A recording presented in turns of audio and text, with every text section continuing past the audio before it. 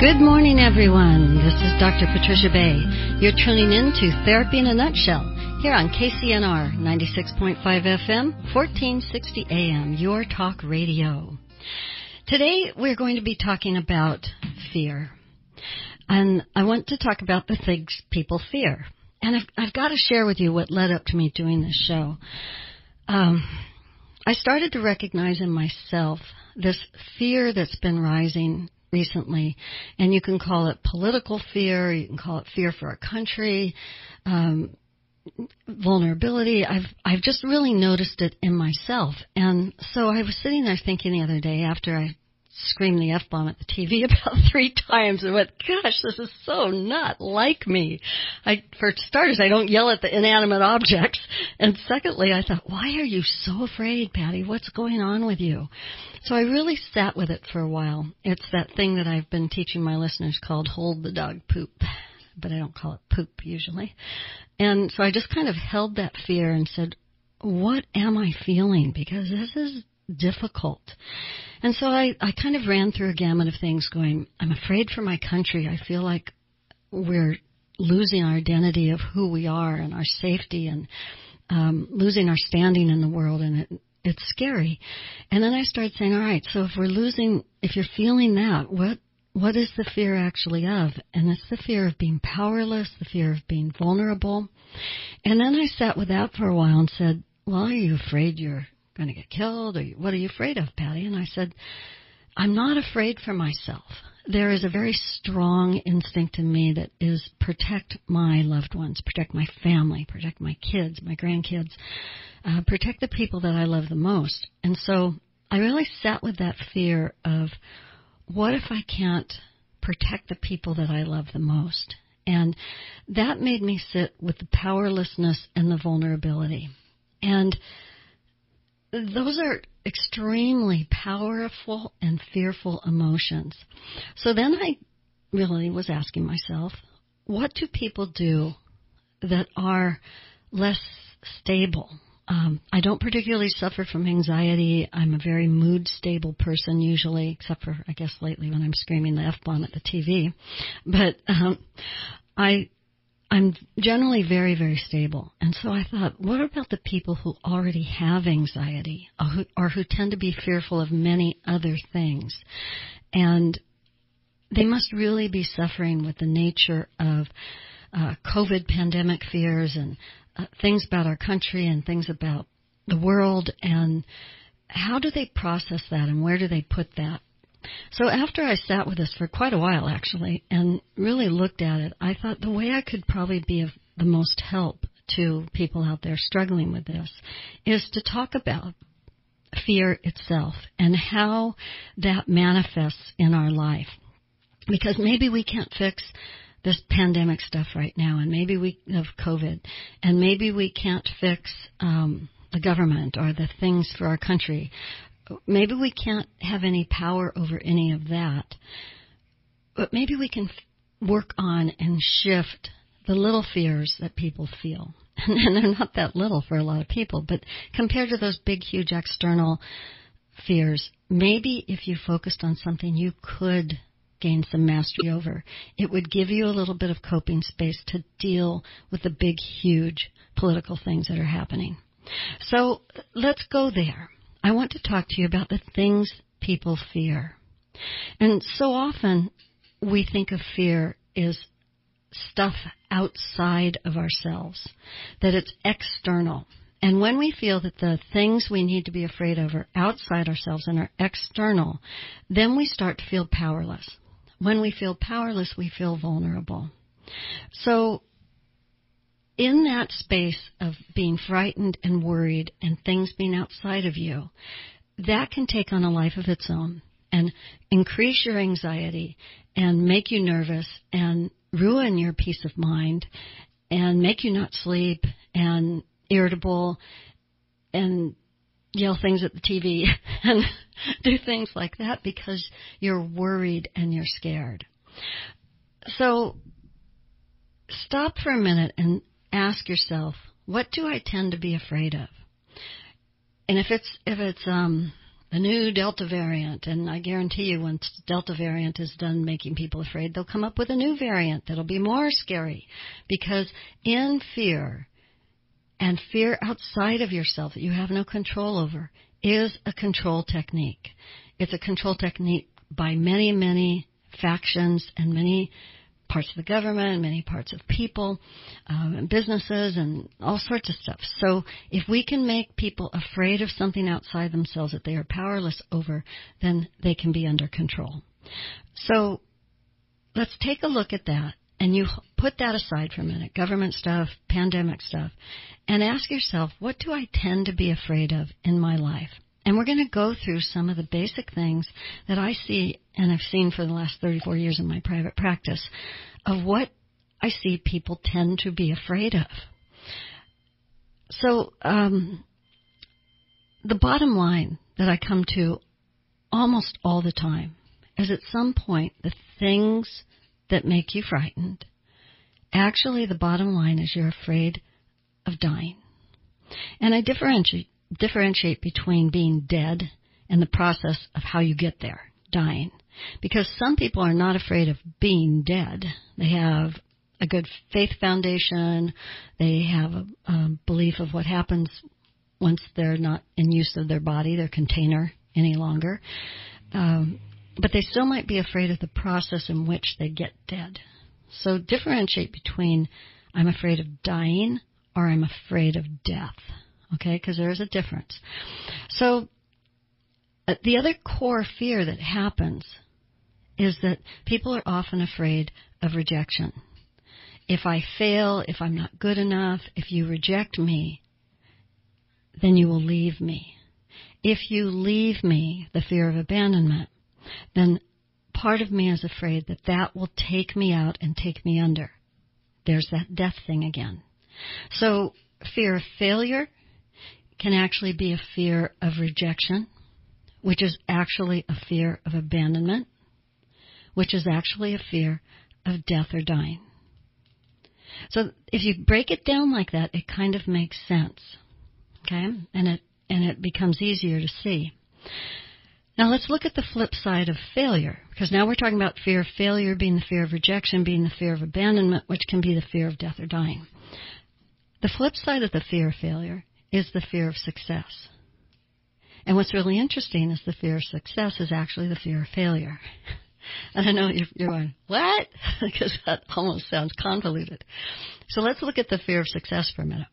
If I do well, if I succeed, and fame and fortune comes my way because I succeed, the fear of failure creeps in. What if they figure out I'm a fraud and I'm really not good enough for what I supposedly achieved? What if I can't meet the expectations of those around me who now have higher and higher expectations as I become more and more successful? What if I eventually disappoint or people see through me and say that I'm not what they thought I was and I become a failure? So the fear of success actually becomes the fear of failure. And then we go back down the line again. If I'm successful and I can't keep up with that success and I disappoint and I don't meet expectations and then I fail, then what if I'm rejected and disrespected? People don't love me anymore and then they leave me. Fear of abandonment. And then if they abandon me and I'm lost and alone and, in the corner by myself looking like a forlorn individual, am I going to die? Am I going to have some kind of emotional and or physical death because this path of rejection and abandonment has taken me out? So you can see how powerful fear is. And it takes on a life of its own and begins to control your subconscious and your psyche and try to motivate you to do something, like even run around in circles with like a chicken with your head cut off, or scream the F-bomb at the TV, or do something that is you trying to gain some control and some power so you don't have to be afraid. All right, we're going to go to break, and when we come back, I want to talk you through some of the phobias and some of the other types of fears that people have and get them related back to how you can see how they control your mind. We'll be back in a minute.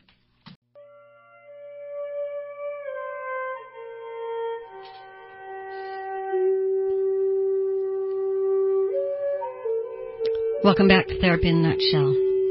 This is Dr. Patty, Dr. Patricia Bay, and we're talking about the things people fear. So let's talk a little bit about phobias, because people will say, I have a phobia of fill in the blank. My favorite one is someone that says, I have a fear of snakes.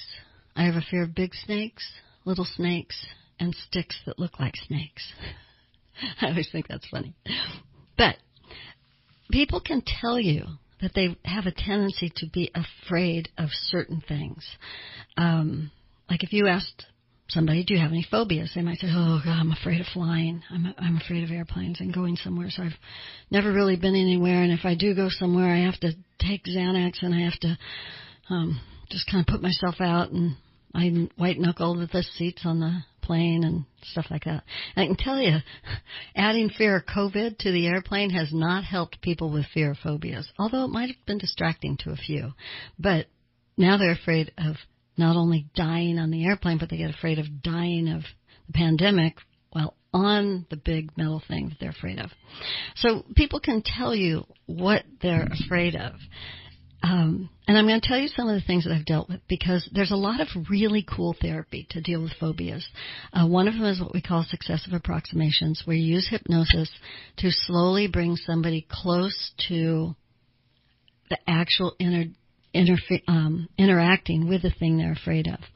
So one of the biggest ones I hear of is a fear of snakes and spiders. Okay, now sometimes it's all insects.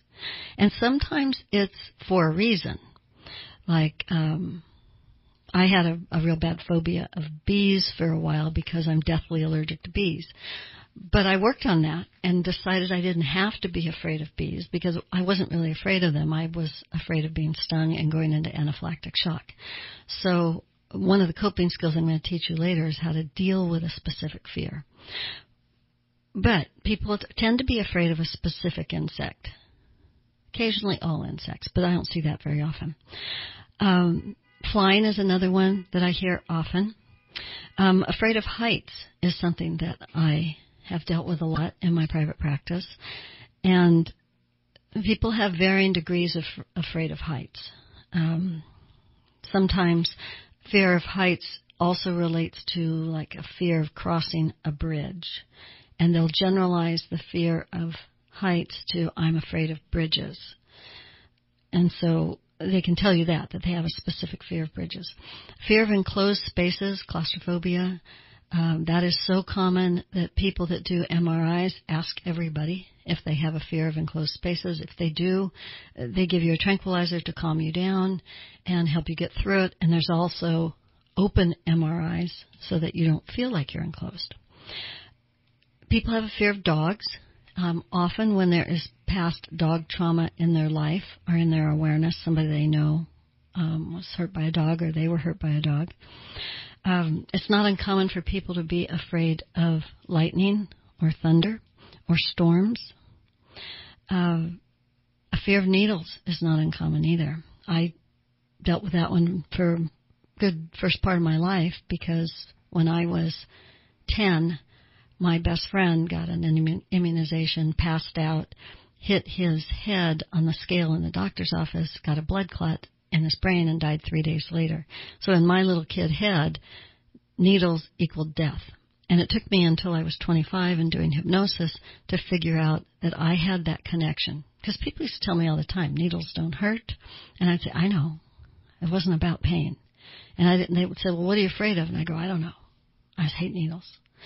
And when I figured out that in my brain needles equaled death, that was the pathway to letting go of my fear and phobia of needles. So you can come about a phobia in many different ways, but it often begins with something very benign. Let me give you an example.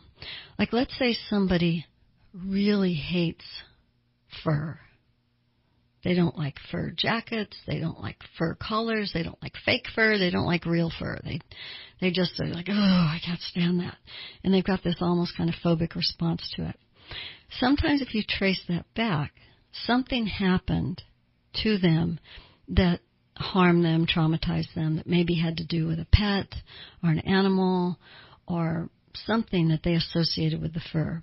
So they didn't end up with a phobia of the animal that they felt frightened by. They ended up generalizing it to a fear of fur.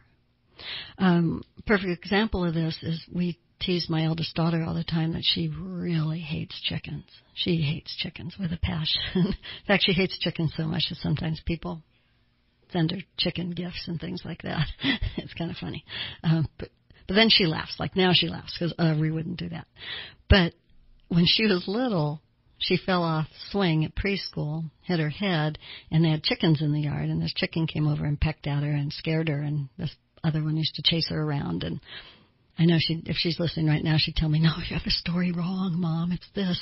But it's something like that, which she generalized to a fear of chickens. Then she generalized it to a fear of all birds, that she just hated birds. Birds are bad and dangerous. And that's a generalization that the phobia of birds began with a very specific incident. So if you have a phobia, if you have something that you go, I'm totally afraid of, an object like snakes or spiders, flying, bridges, heights, enclosed spaces, dogs, lightning, thunder, storms, needles, chickens, fear of enclosed spaces. If you've got something that you can say, I'm afraid of that, then stop and say, when did that phobia begin in my life? What kicked it off? If you have a fear of public speaking and you get all anxious and you kind of go white and your palms sweat, what kicked off that fear of public speaking? And it wouldn't surprise me at all if you were doing hypnosis and looking for the original origin, which is what I do when I do hypnosis with people. We're looking for the event or the causation of the phobia.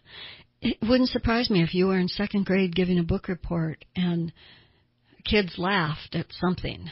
You made a mistake or something happened, and you associated that laughter with you and being inept, and it made you scared and not wanting to do a book report in public again.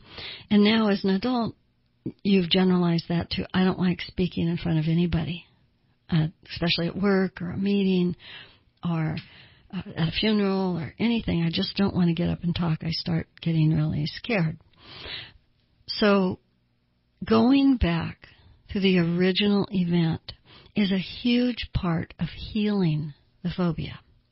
Then once you get in touch with how did it start, and even if you can't find it, the exact event, you might say, I remember when I was 5 and we drove across the Golden Gate Bridge all the time to go to the San Francisco Zoo, and I always loved going across the bridge. It wasn't until later in life that I decided I was afraid of crossing bridges. When did that happen?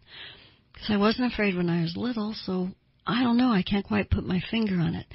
But what you could put your finger on is there was a time in your life that you were not afraid. That's a powerful awareness as well, and I would utilize that in hypnosis. So then as we begin to heal that phobia, we want to do successive approximations. I dealt with a woman who was extremely fearful of bridges, and it really limited her life. She got to where she couldn't cross even a pretty wide highway bridge that would go across a river and wasn't very long. She'd have kind of a panic attack when she had to do any kind of bridge. And it was debilitating to her. So she came in for therapy about it, and we did hypnosis on it. And I don't remember what her original cause was, but we really started to recognize that she wasn't afraid of anything else. And her fear of crossing bridges became her fear of heights, which was her fear of dying. So she figured out, I'm not afraid of being up high, I'm afraid of dying. Well, how would you die on a bridge? Well, the bridge would collapse, or I'd drive off the edge, and she had all these kind of scenarios in her head. So when we did hypnosis, we did what's called successive approximations. I would have her visualize like the bridge she was most afraid of was the Golden Gate Bridge in San Francisco. It's a big, huge suspension bridge. It's beautiful. And we would have, in her hypnosis, she would drive toward the bridge where she could see it. And then she could pull over, pull off, stay there for a little bit, look at the bridge, and then turn around and go home. So in the successive approximations in the hypnosis, she got closer and closer to the bridge. At one point, she gets out of her car and walks over to the pedestrian crossing at the base of the bridge and looks at that and touches the bridge, moves closer and closer to the idea of going across the bridge. So that helped her diminish the fear and start to reevaluate it from am I truly afraid of dying on that bridge scenario? Because she had wrapped it up so huge in her mind that she didn't know how to calm it down. So phobias can be like that, and they can take on a life of their own, and they can generalize to afraid of other things. So social fears kind of go in with that phobia. Sometimes people aren't afraid of spiders or snakes or things like that, but they're really afraid of social events or being out interacting with others or going to that barbecue with the whole family. They might have anxiety attacks about going to Thanksgiving dinner with their family because they really don't want to be there, feel like a captive audience, have to interact. And then what we get is back to fear of failure, fear of judgment, rejection, abandonment, which is actually that fear of death and dying. So I hope you're following me and beginning to build this awareness of why people tend to fear things and how it begins to feel like it's outside of them. It's external, and they have no control.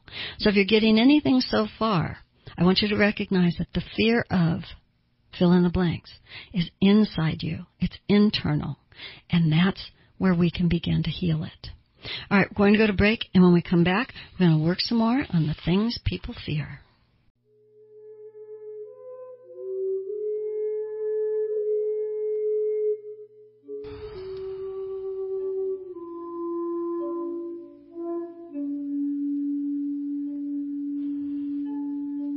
Welcome back to Therapy in a Nutshell. This is Dr. Patty.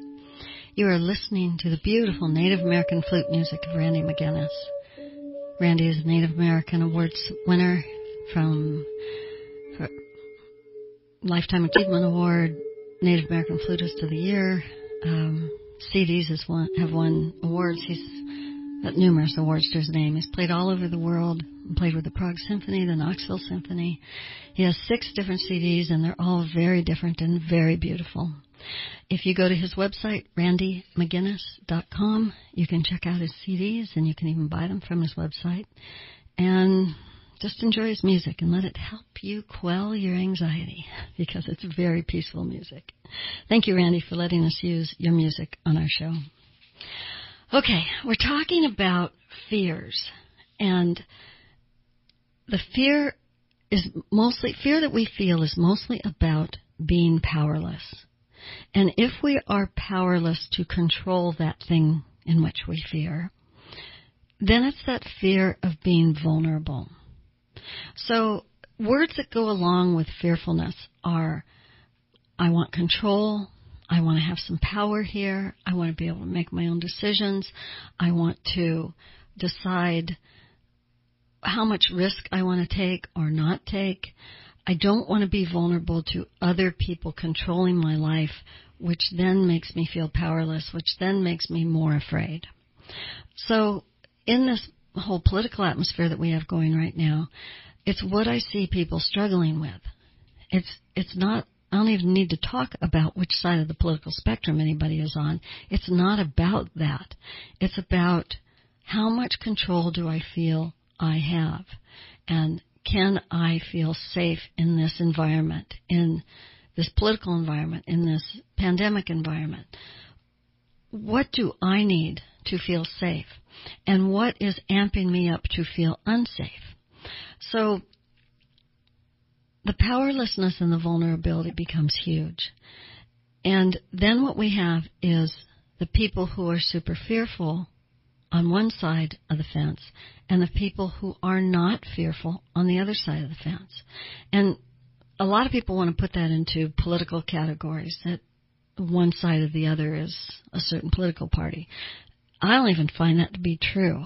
What I find is the fearful versus the not fearful. And there are a lot of people in this world that simply are not fear-based people. Like, they will say, I'm really not afraid of anything. We know they are. They're afraid of dying, or they're afraid of losing people. It's one of the things many fear the most is, for example, your kids dying, or a family member, or losing your parents, or losing somebody that they love. They might not be afraid of anything else in the whole world, but you start talking about their kids, and you'll find out there's a vulnerability there. So the fearful versus the not fearful, the not afraid people, end up being a vying for control. The fearful people want to control the not fearful people and tell them what they need to do so that they don't have to feel afraid. And then the not fearful people say, don't try to control me. Don't tell me how to live my life. Don't tell me what I should be afraid of. That's not how I live my life, and you're not going to make me afraid so that I will do behaviors that make you try not to be afraid. So do you hear the control issues there, and the powerlessness of either side, and the vulnerability of either side, and the rising up of trying to get their way? Whether it's the fearful people saying, jump through these hoops so that you make me not afraid, or it's the non-fearful people saying, don't try to make me jump through your hoops to make you not afraid because I'm not afraid. So it becomes a battle. And then people try to justify and put their spin on it so that they can say, oh, it's all the fill in the blank, this political party that's doing that, or it's all of that political party that's doing that. And they try to categorize it. So let's start to look at fear. And is fear a healthy thing to make us be more cautious? Do we need fear to do what's right, to stay cautious? Do you need to be afraid of heights to not hang off the edge of a very tall building? And I know I just made people who have fear of heights quake in their stomach, going, 10-story building and the edge, oh no, go back up. Do you need to be afraid to tell you what's safe and what's not safe? There are people that say, yes, we need to make people very, very afraid in order to keep me safe, you safe, everyone safe. My contention here is that if you know what you're afraid of and you can start to manage it differently, instead of being externally afraid, motivated by guilt and shame and fear of loss and fear of failure and fear of death, instead of using those things to motivate good behavior, safety behavior, it's not a powerful thing. It makes people rise up and say, no, don't make me powerless, don't make me vulnerable. When we empower people to do what they know makes them feel safe, and they're allowed to use good judgment to feel safe, they will. So you take somebody who doesn't like being on the 10th story of a building near the edge, and they know that what they need to feel safe is to stand back. Okay, stand back. They don't need to control the person who says, I can look over the edge and feel good. As long as I have a grip on the banister, I'm cool. I can look over. They can say, no, I need to stand back here. Okay. Everybody gets to do what they need to do to feel safe. So does the person who stands back need to say to the other one, back up, back up, back up? You're making me afraid. No. We have to be responsible for our own safety. And we have to recognize that we are not powerless and we're not vulnerable. So let's go back to using fear to control others. It is not the best motivator. When people are anxious and nervous and in heightened anxiety because they're afraid, It does not make them make good decisions. It does not help heal things. It actually makes things take on a fear-based anxiety that is not good for anyone. And it's not good for healing illness. It's not good for people getting along with each other and encouraging each other to do what they need to do to feel empowered.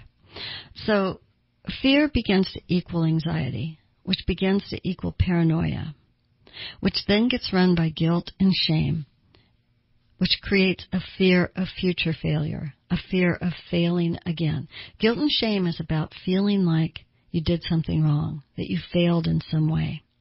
So when we use guilt and shame to motivate people to be afraid and to be paranoid, and then what we expect out of them is cooperative good behavior, that is not the formula that makes cooperative empowered behavior happen.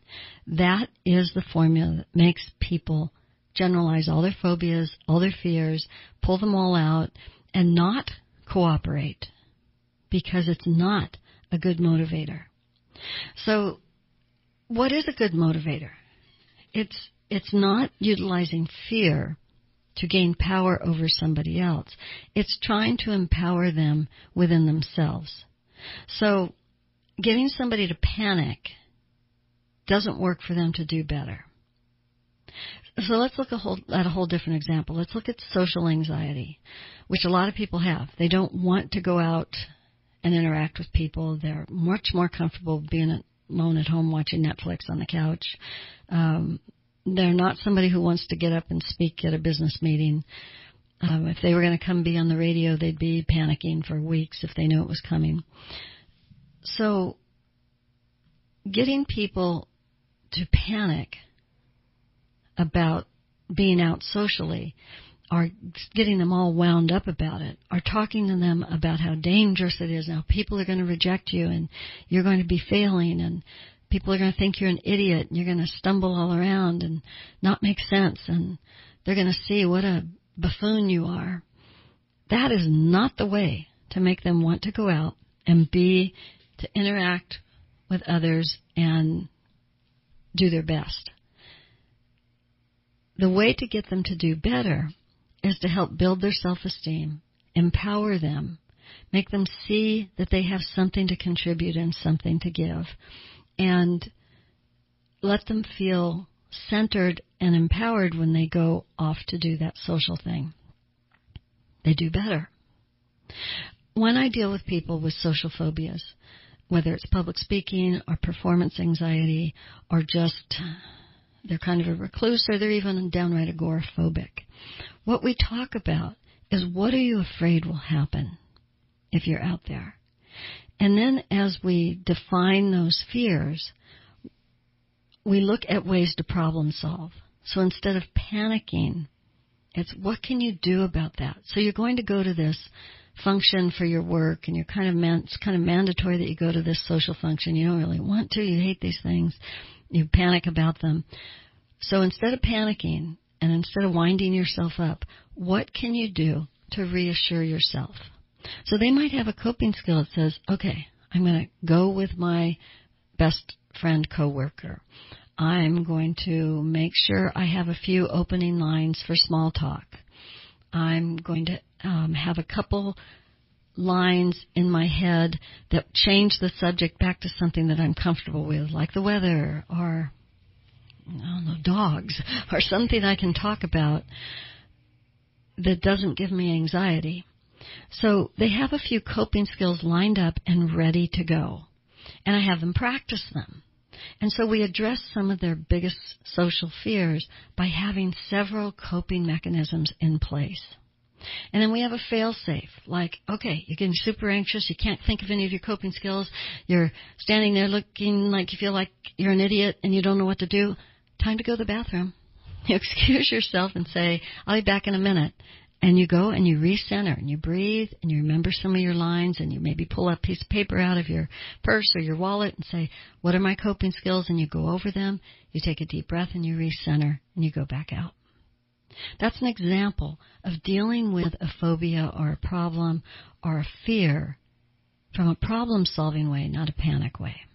All right, we're going to go to break. And when we come back, I'm going to take you through some of those coping mechanisms so that maybe you can address your fears, whether it's politics, pandemic, spiders, or death and dying. Let's look at ways to do it differently so you feel empowered and not panicked. We'll be back in a minute.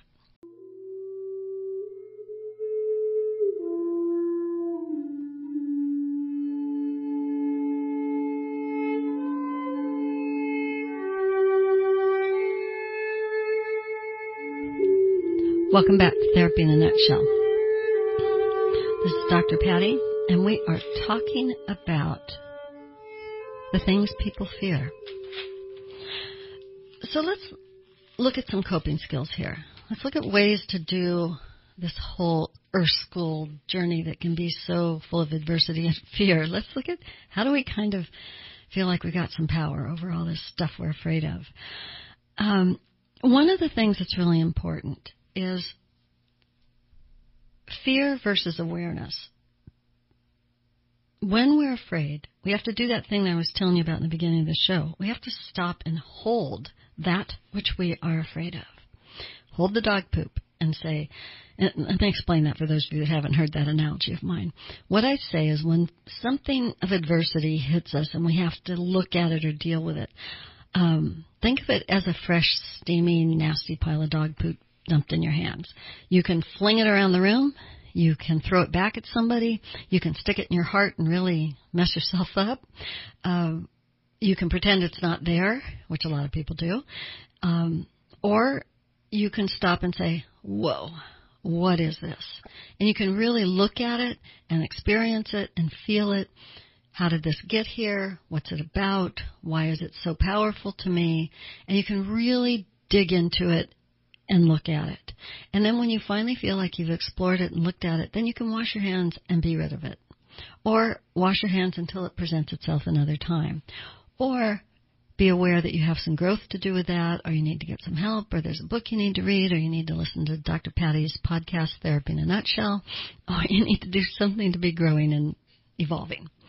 So in the beginning of the show, I was talking about how I recognized me being upset about all the political stuff and the COVID stuff and all the fear and paranoia that's being thrown around, made me have to sit and say, what exactly are you feeling? And why is this so stressful to you? And this is not like you to scream the F-bomb at the TV. It totally isn't like me. And so I just said, what is going on with you? That was my call to consciousness, that I needed to sit and hold that adversity and say, where is this coming from and what's going on? So recognizing fear is your call to consciousness for the awareness of the underlying motivation of that fear and exactly what are you afraid of. And a call to consciousness that you're afraid is anger. Anger, frustration, irritability, trying to gain your own power, trying to be more controlling, bullying, being super opinionated, spouting off your opinion at high volume, screaming F you at the TV. I mean, all of that stuff is a call to consciousness, because as you are trying to get more powerful and bigger, picture bigger like a monster, you are trying to take control of your fear. That fear should be a call to awareness. What exactly am I afraid of? And why am I afraid? So then we go back to those things. If I'm afraid of fill in the blank, whether it's spiders or snakes or COVID or political stuff or afraid for our country, if I'm afraid, what exactly am I afraid is going to happen? Am I going to be powerless and vulnerable?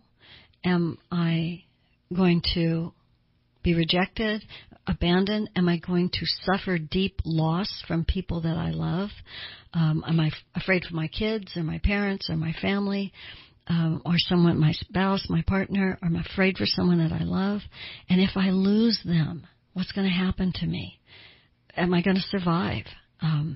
Is that going to feel like a loss and abandonment, and I'm going to crawl under some rock and be lost and alone? And if I feel that way, am I feeling that I'm going to die? So I become afraid of death. And then if I'm afraid of death, am I afraid of how I'm going to get to being dead? Because often it's not a fear of being dead. It's a fear of how we get dead. And I say it like that on purpose because sometimes that's the thing we cannot control. So you're following the awareness here. The fear equals a call to consciousness to look at your awareness. And then you look at what exactly am I afraid of and what am I afraid will happen if that occurs. Okay? So when I recognize that fear is simply fear, it does not have power over me. It is not outside of me. It's inside of me. And I am fearing a certain pattern of things that will happen. Then I can stop and say, how am I going to deal with this differently? Now, I want you to be aware of something. Being aware that there is danger or there's a difficult situation or there's adversity being plopped into your hands doesn't mean that all of a sudden you get stupid. Okay? Like let's take the example of a spider. If all of a sudden a black widow spider was crawling up your arm, would you be going, and toss it off? Would you shake your arm? Would you rapid heartbeat and go, oh my gosh, a black widow was crawling up my arm? Yes, because you are not stupid. All right? You don't have to get stupid, but that fear would be a normal fear. All right? If you almost got hit by a car and you went, oh gosh, I stepped back just in time and your heart's pounding, that's a normal, natural fear. All right? And it doesn't mean that you don't have to become stupid. That you know that a snake, you don't have to be a fearful person of snakes, but you're smart enough, hopefully, not to walk up to a rattlesnake, to give it a wide berth, to back up. There are certain things in life that are dangerous, and you need to practice safety and caution. Okay? Now, it really helps if you are educated on the things you need to be cautious about. If you don't know what a rattlesnake looks like, you might walk right up to it and think, oh, that's one of those garter snakes, and I can just pick that up. Oops. So education and awareness and knowing what you're getting into and whatever environment you're in can help make you unafraid and prepared. Okay? I'll give you another example. I really, really dislike earthquakes. I was in the 1971 Northridge earthquake, and it was not pretty. And it left me with, I just hate earthquakes. I have a whole safety plan for earthquakes because that's how I cope with fear. I go, okay, if there's an earthquake, what would I do? Where are my exits? And I know how to get out of here. So I was having an MRI once, and I said to the MRI guy, what happens if there's an earthquake? And he goes, if there's an earthquake, I'm crawling in there with you because you're in the safest place in the building. And I went, oh, okay. So now what if I had translated that into a fear of an enclosed space? No, I was afraid of an earthquake, and I needed to be aware of that, and I needed to speak it out loud, and I needed to make sure that I had my coping skills intact. And when he said that, I started laughing and went, okay, check. And it was good.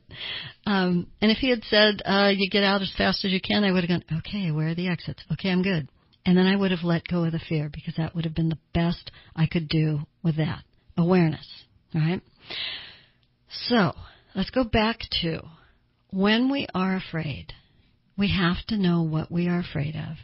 And we have to look at the underlying fears that are motivated by that. So let's give a whole other example. Let's say that you're a professional and somebody's suing you for something. They've decided that you did something to harm them and they're suing you and you're like, oh, God, no, I hate this. And all of a sudden your anxiety is through the roof. That's the dog poop plopped in your hands. Okay, so you look at that and you go, oh, this dog poop's named lawsuit. And you start to look at it. What am I afraid of? And then you go back through it. I'm afraid of looking like a failure. I'm afraid of people thinking badly of me, losing my reputation.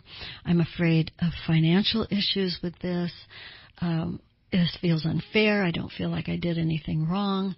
Then there's the attached guilt and shame and worry. And then there's the projecting out with the constant what ifs. Okay, what if this goes to court? What if I have to hire an attorney? What if? And you escalate in your brain, and by the time you have done this in the unhealthy way, and you're just massively afraid, and you're crying, and you're pouring your third glass of wine trying to cope with it, and nothing's getting better, and you're becoming a blubbering mess, that's not dealing with the fear. Plopping it in your hands and recognizing, oh, I hate this, and really looking at what you're afraid of, and getting back down to that rejection and abandonment and fear of failure and that emotional death that could occur of your career and your psyche and your self-esteem and your respect, and you're just holding that going, oh. Then you recognize that your fear is making you do what ifs. Then you make your coping skills plan. If this goes forward, this is what I will do. This is how I'll cope. This is who I'll look to for advice. This is how I will recenter. This is what I know about myself. I know I would never purposely harm anybody. I know that I'm a competent professional, fill in the blank of your profession. I have resources at my disposal that they will activate and utilize if this goes forward. I have a list of coping skills. And when I get too fearful and I'm afraid of failure and rejection, I have a set of coping skills to help me recenter. Okay?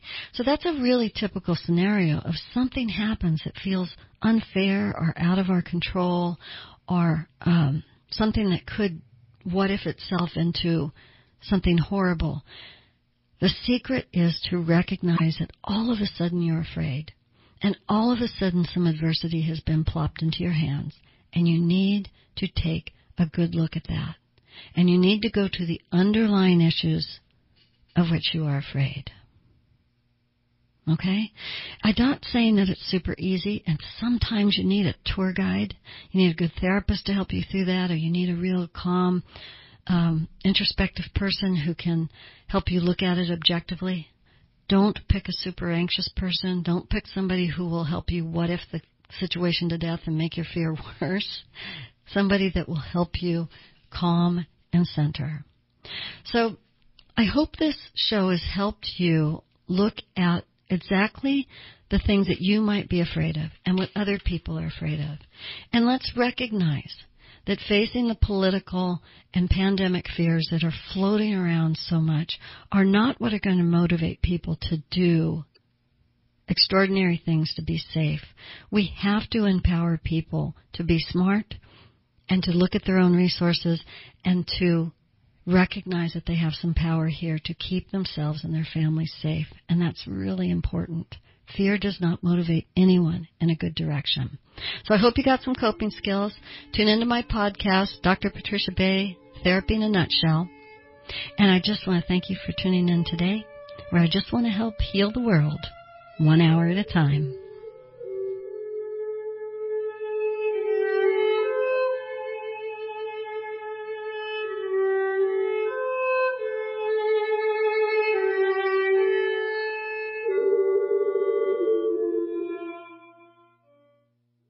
The news from Town Hall is brought to you on KCNR Shasta Redding by Shasta Regional Medical Center. Your life, your health, your choice. Shasta Regional Medical Center.